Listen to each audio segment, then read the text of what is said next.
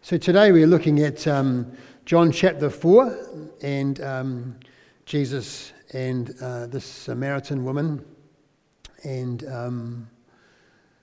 I'm choosing not to read the whole chapter because of time, but I would encourage you to read John chapter 4 when you get home. It's just a really wonderful way of looking at the way that Jesus engaged with people.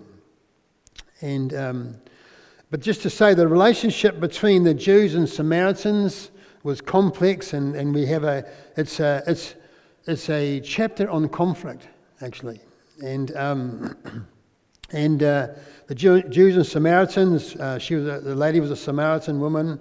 Jesus was a Jew. You could say it's a bit like Maori and Pākehā in our land.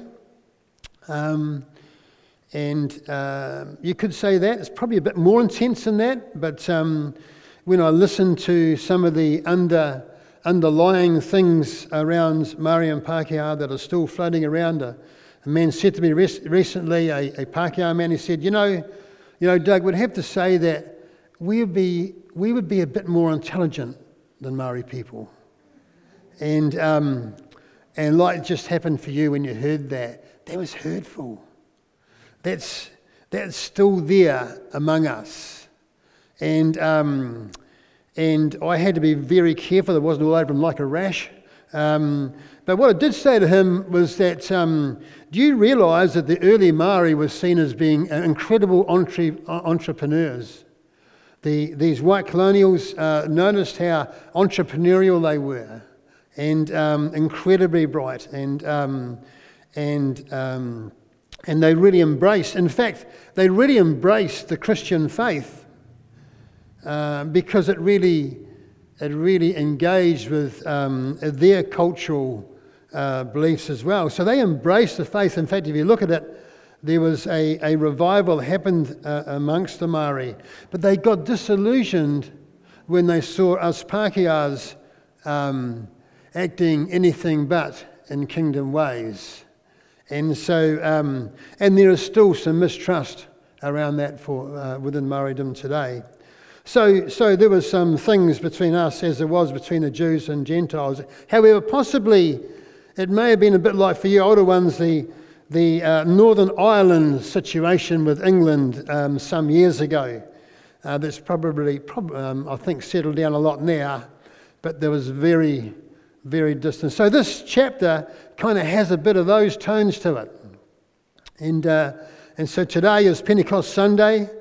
Today is the day where where Jesus established his church on earth. Jesus had just left. He'd gone to be alongside the Father.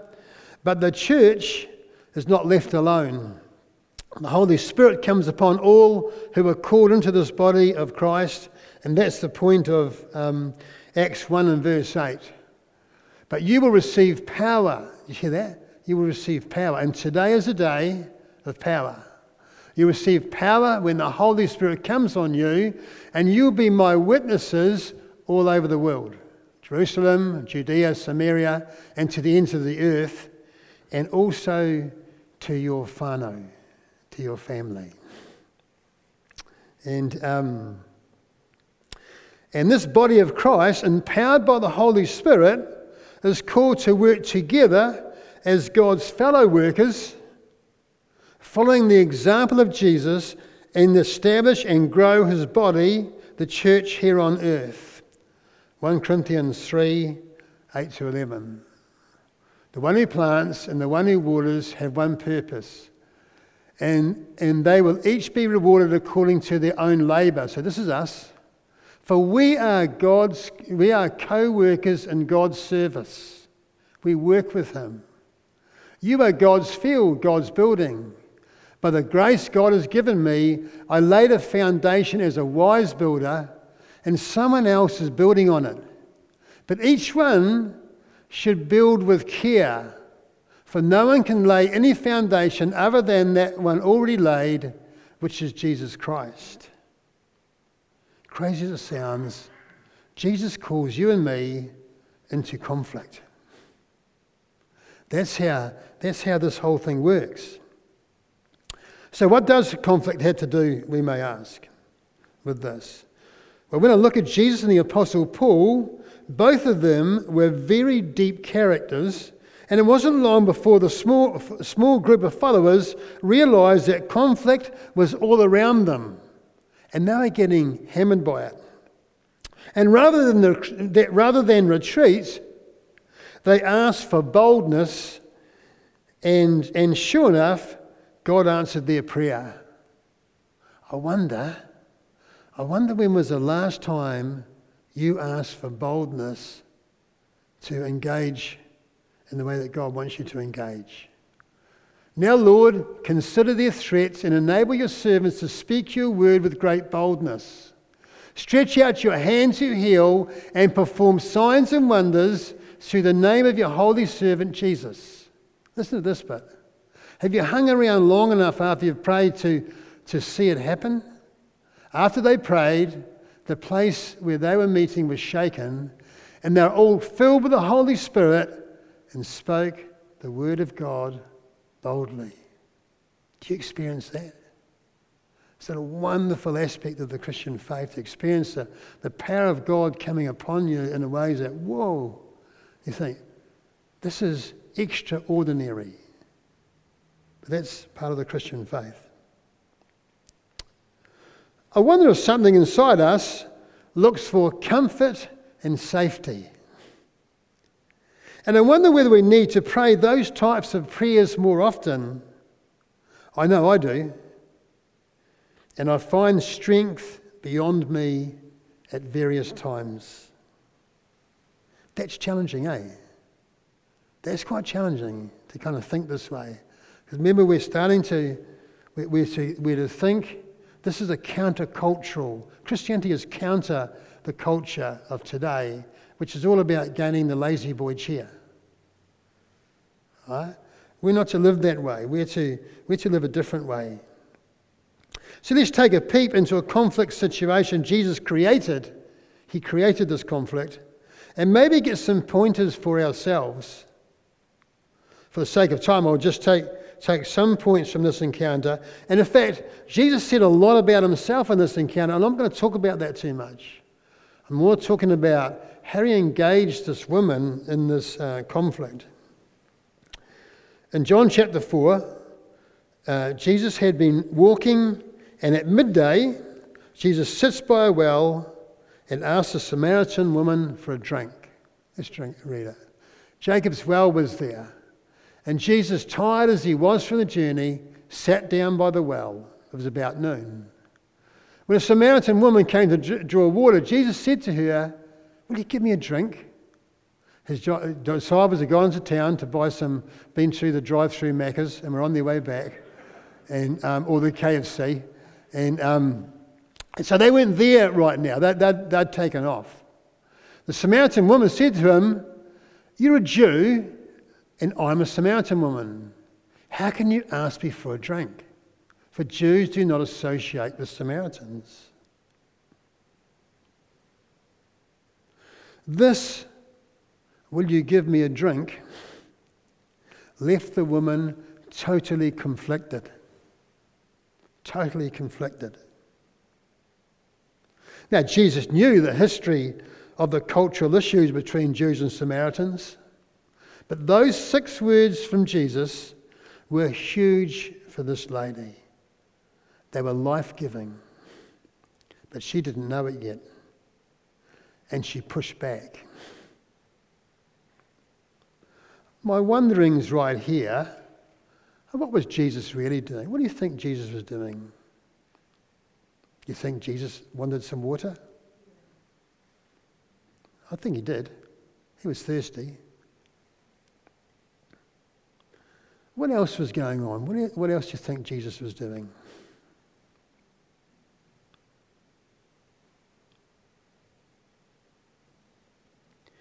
He was opening up a dialogue with this woman that was going to have eternal consequences.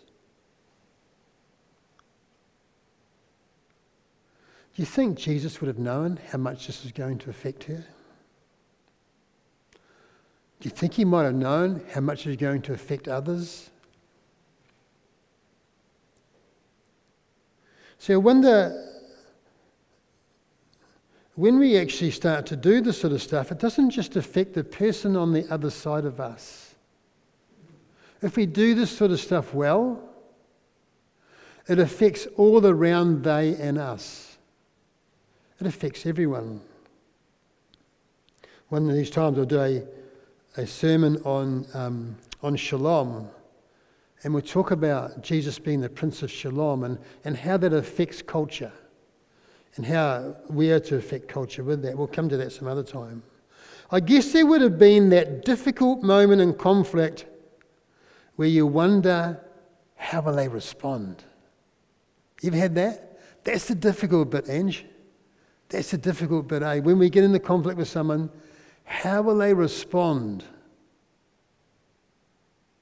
Often makes me wonder, will I ask? Right. Will I go into conflict? Anyway, in verse 9, she gives a logical answer. As Jesus and Samaritans, they don't dialogue like this. This is not how it's supposed to be. It's an awkward moment. You know those awkward moments, eh?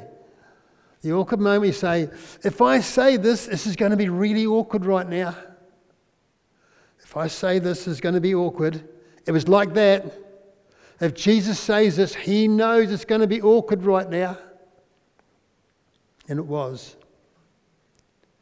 If we put ourselves in the story, the Jesus side of the story, would we, or are we up for asking the provocative questions? Are we up for those? Ange, don't nod your head sideways. It's supposed to go up and down, mate. Right?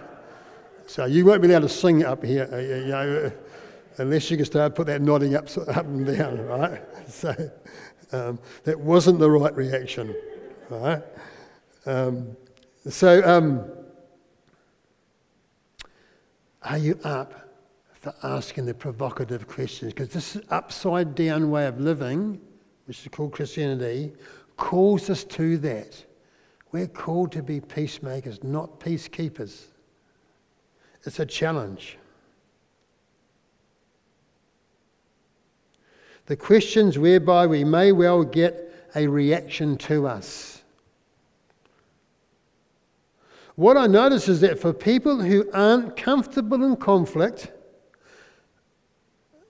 the term for that is called conflict averse, there is a real fear around this sort of engaging. We saw it last week with Abraham and Sarah, didn't we? Abraham was conflict averse. He was not going to ask the difficult questions. In fact, the most loving questions. Tell me what's happening for you, darling. He wasn't up for that. What I notice is that people who aren't comfortable in conflict, they are conflict averse, there is a real fear around this sort of engaging. And we in the church kind of think that's okay. The lady that was up here a few weeks ago, Red Shasta, said about her husband, he doesn't like conflict, and he nodded his head as if it's all really okay. And I thought to myself, I wonder where that comes from. Right? And wonder if we, rather than celebrating the fact that we're conflict averse, will we actually ask each other the questions around what's happened for you that's where you're at. Another complication is when we're hurt, when we've suffered emotional pain or all sorts of pain, we often don't feel safe to cross the street to another person's world. Right? You see, when we are hurt, what I've noticed seems to happen for people is that we don't want to take a hit. We've taken too many hits already. And so therefore, it's another reason not to ask the provocative questions that Jesus calls us actually. Jesus' example is that we ask. That's worth thinking about. That's worth pondering. So let's move on. Jesus now starts to tell her a bit or a lot about who he is and what he can do for her. But in verse 15,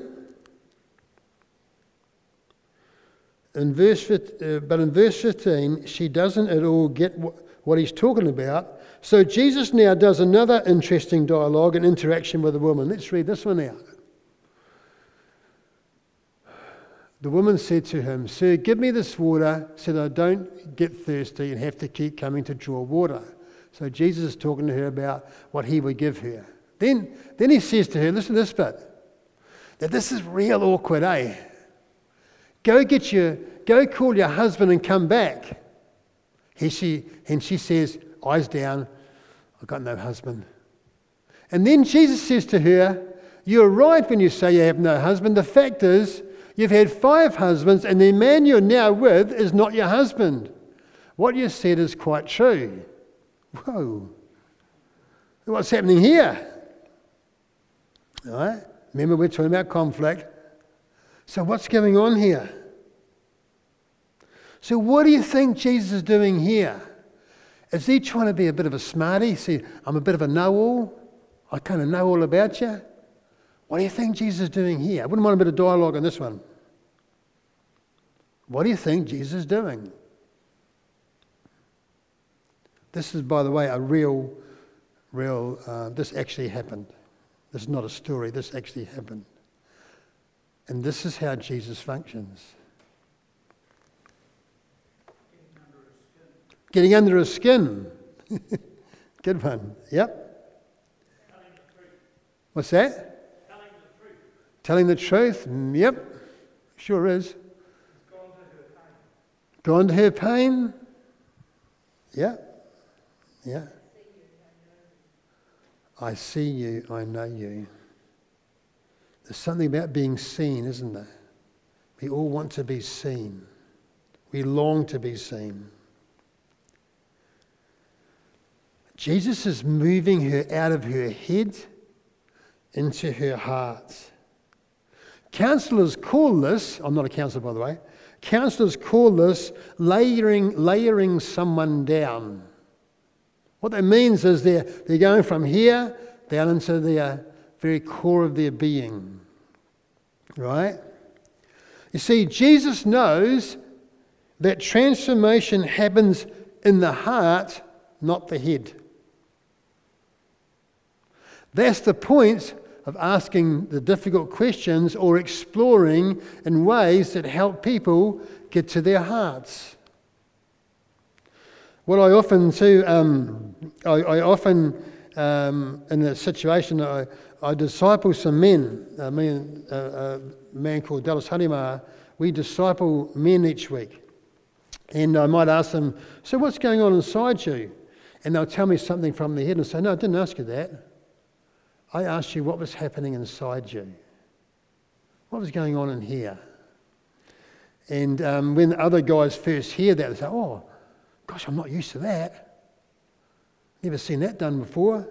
And so we teach men how to know when someone's talking from their head and from their heart, and how to help them to move from their head to their heart. This is what Jesus is doing here. Because Jesus knows that transformation comes from our heart. Acts 16:14, the Lord opened Lydia's heart.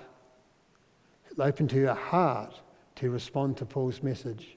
When I was listening, was a woman from the city of Thyatira called Lydia, a dealer in purple cloth. She is a worshipper of God. The Lord opened her heart to respond to Paul's message. This is a challenge.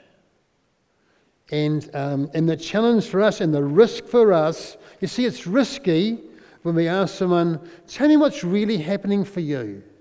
That's when it gets messy. That's when it's in the room between us, like these chocolates.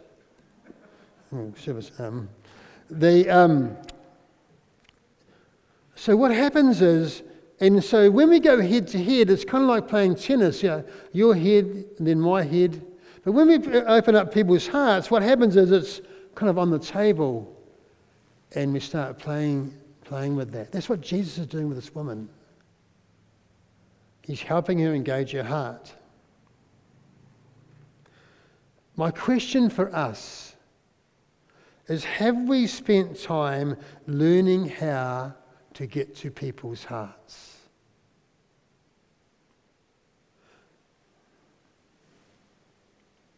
It doesn't seem to come naturally to most people, and especially if we haven't let Jesus transform us out of conflict aversion, the fear of man sort of stuff, then we are shut down to the sorts of conversations that allow people to be open and vulnerable with us, to be truly heard and seen, which is the cry of all humanity.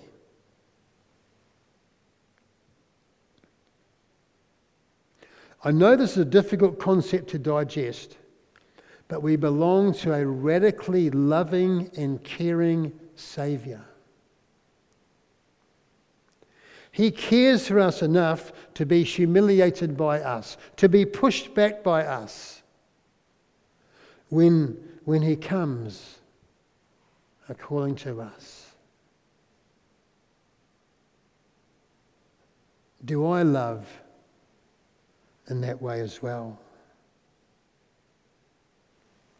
What happens for you and I when people push back on us? Are we able to stay there?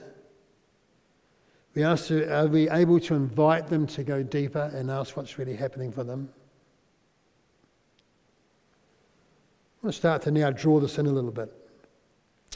Jesus tells her in verse 26 that He is the Saviour, and to say this has been a beautiful conflict must be true, because let's look at what the Samaritan woman, what she does in verse 28 and 29.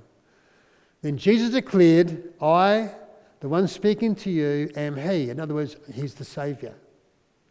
Because she said something about, I wanting to know the Saviour. Then just then his disciples returned from the Macca's and were surprised to find Him talking with a woman. And I may come back to this in a minute, but they were thinking through natural eyes. Jesus was thinking through spiritual eyes, which is where we're supposed to think. But no one asked Him, what do you want? Or why are you talking to her?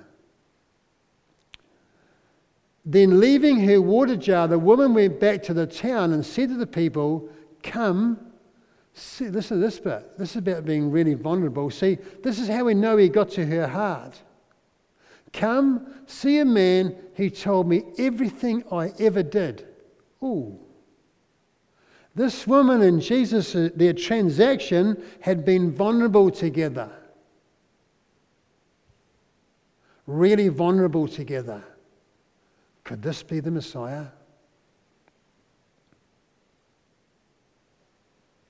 You see, this is the fruit of conflict. I think I've got Genesis 2:25 here. I haven't.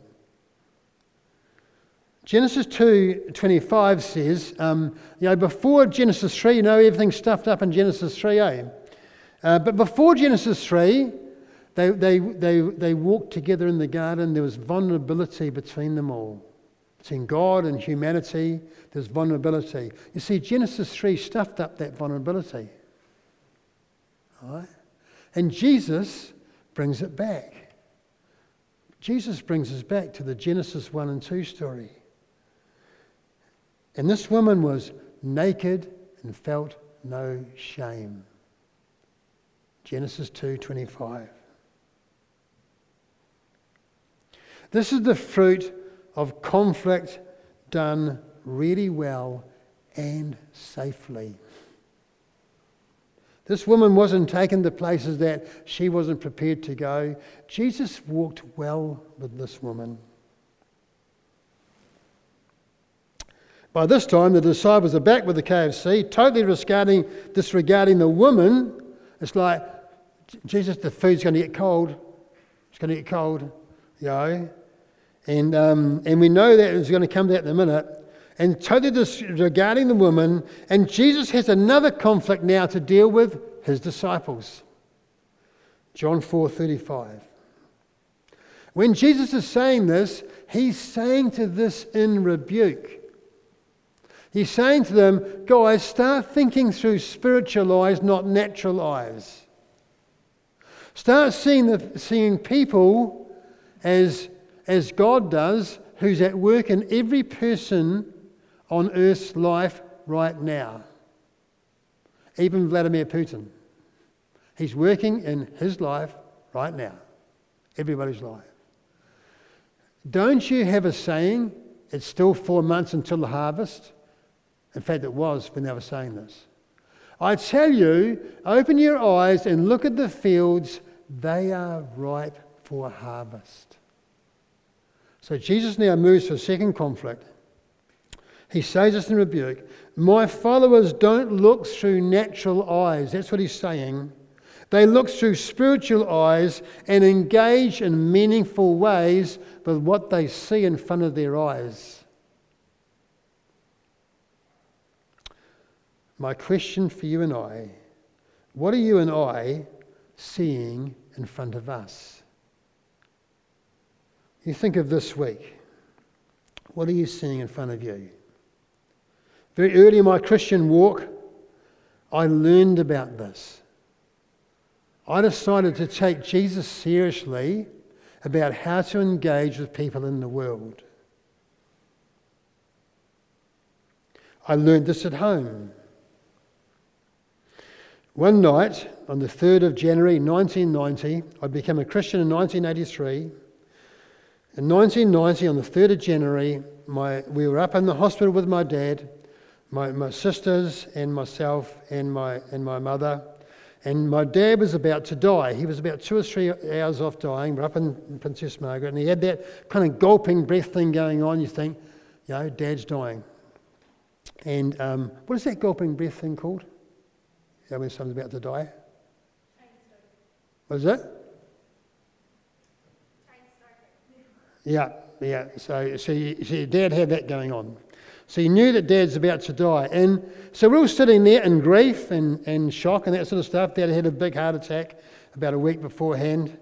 And anyway, my mum goes up to my dad and he's lying on the bed, and my mum goes up and gives him a shake, just a small shake, and says, Ralph, that's my middle name, by the way, Ralph, if only you could tell me you love me.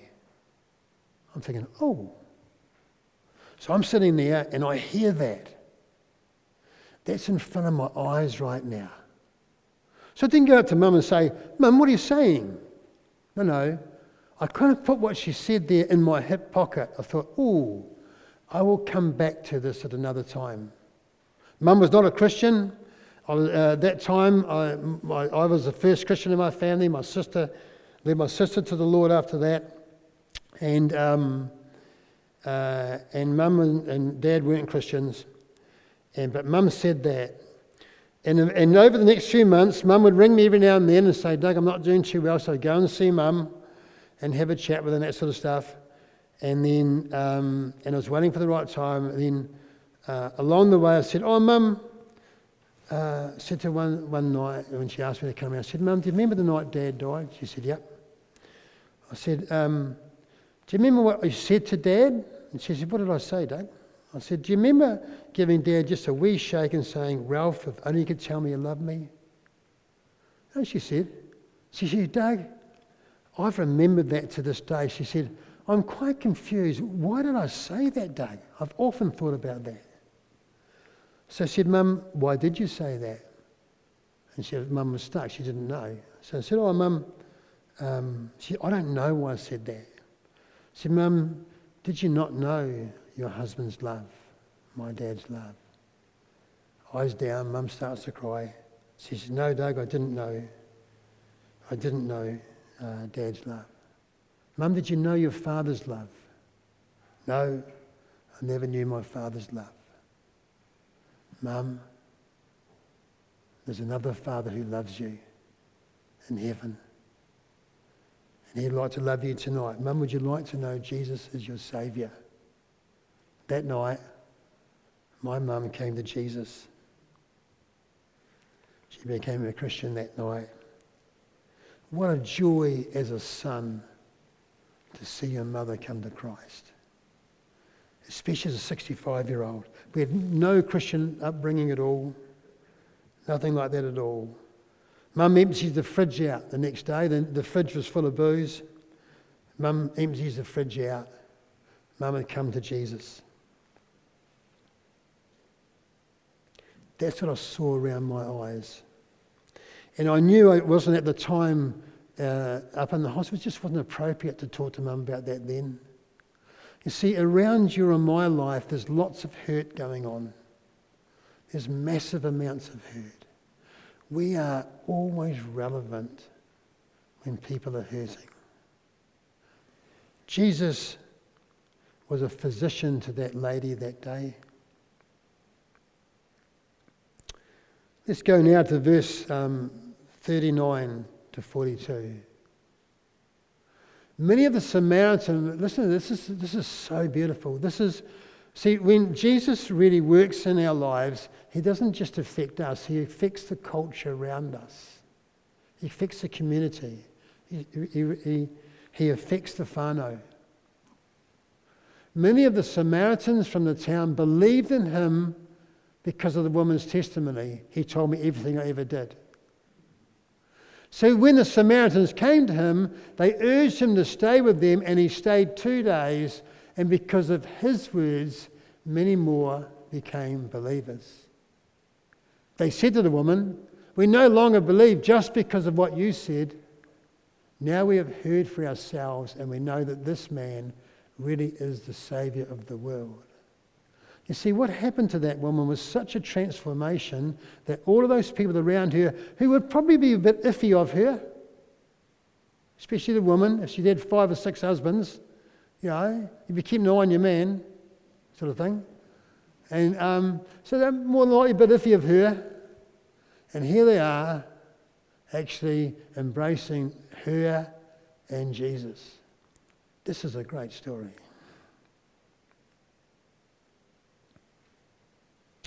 You see, when we do things Jesus' way, the church grows. It always grows when we do things his way.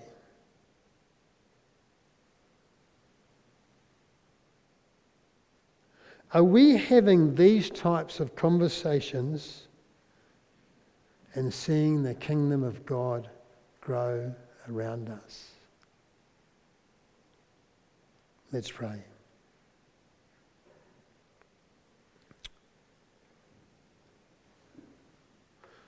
Lord, this is a challenging way to live. To keep our eyes open and to watch for pain all around us.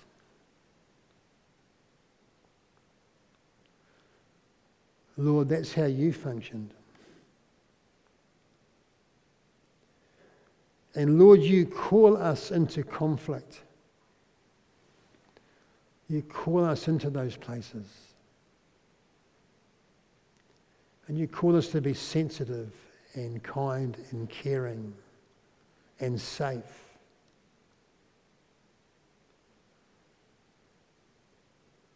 And to engage with people in such a way that they can let out their pain. And find solace in you, Lord, through our lives. Not only by the words we say, but how we model this way of living.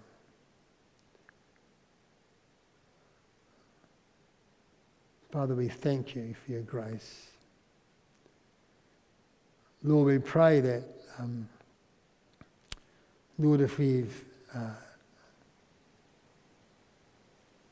haven't found conflict easy, Lord, that we'd allow you to take us on that journey to heal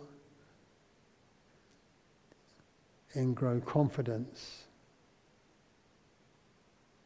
in being able to do this well. In Jesus' name, amen.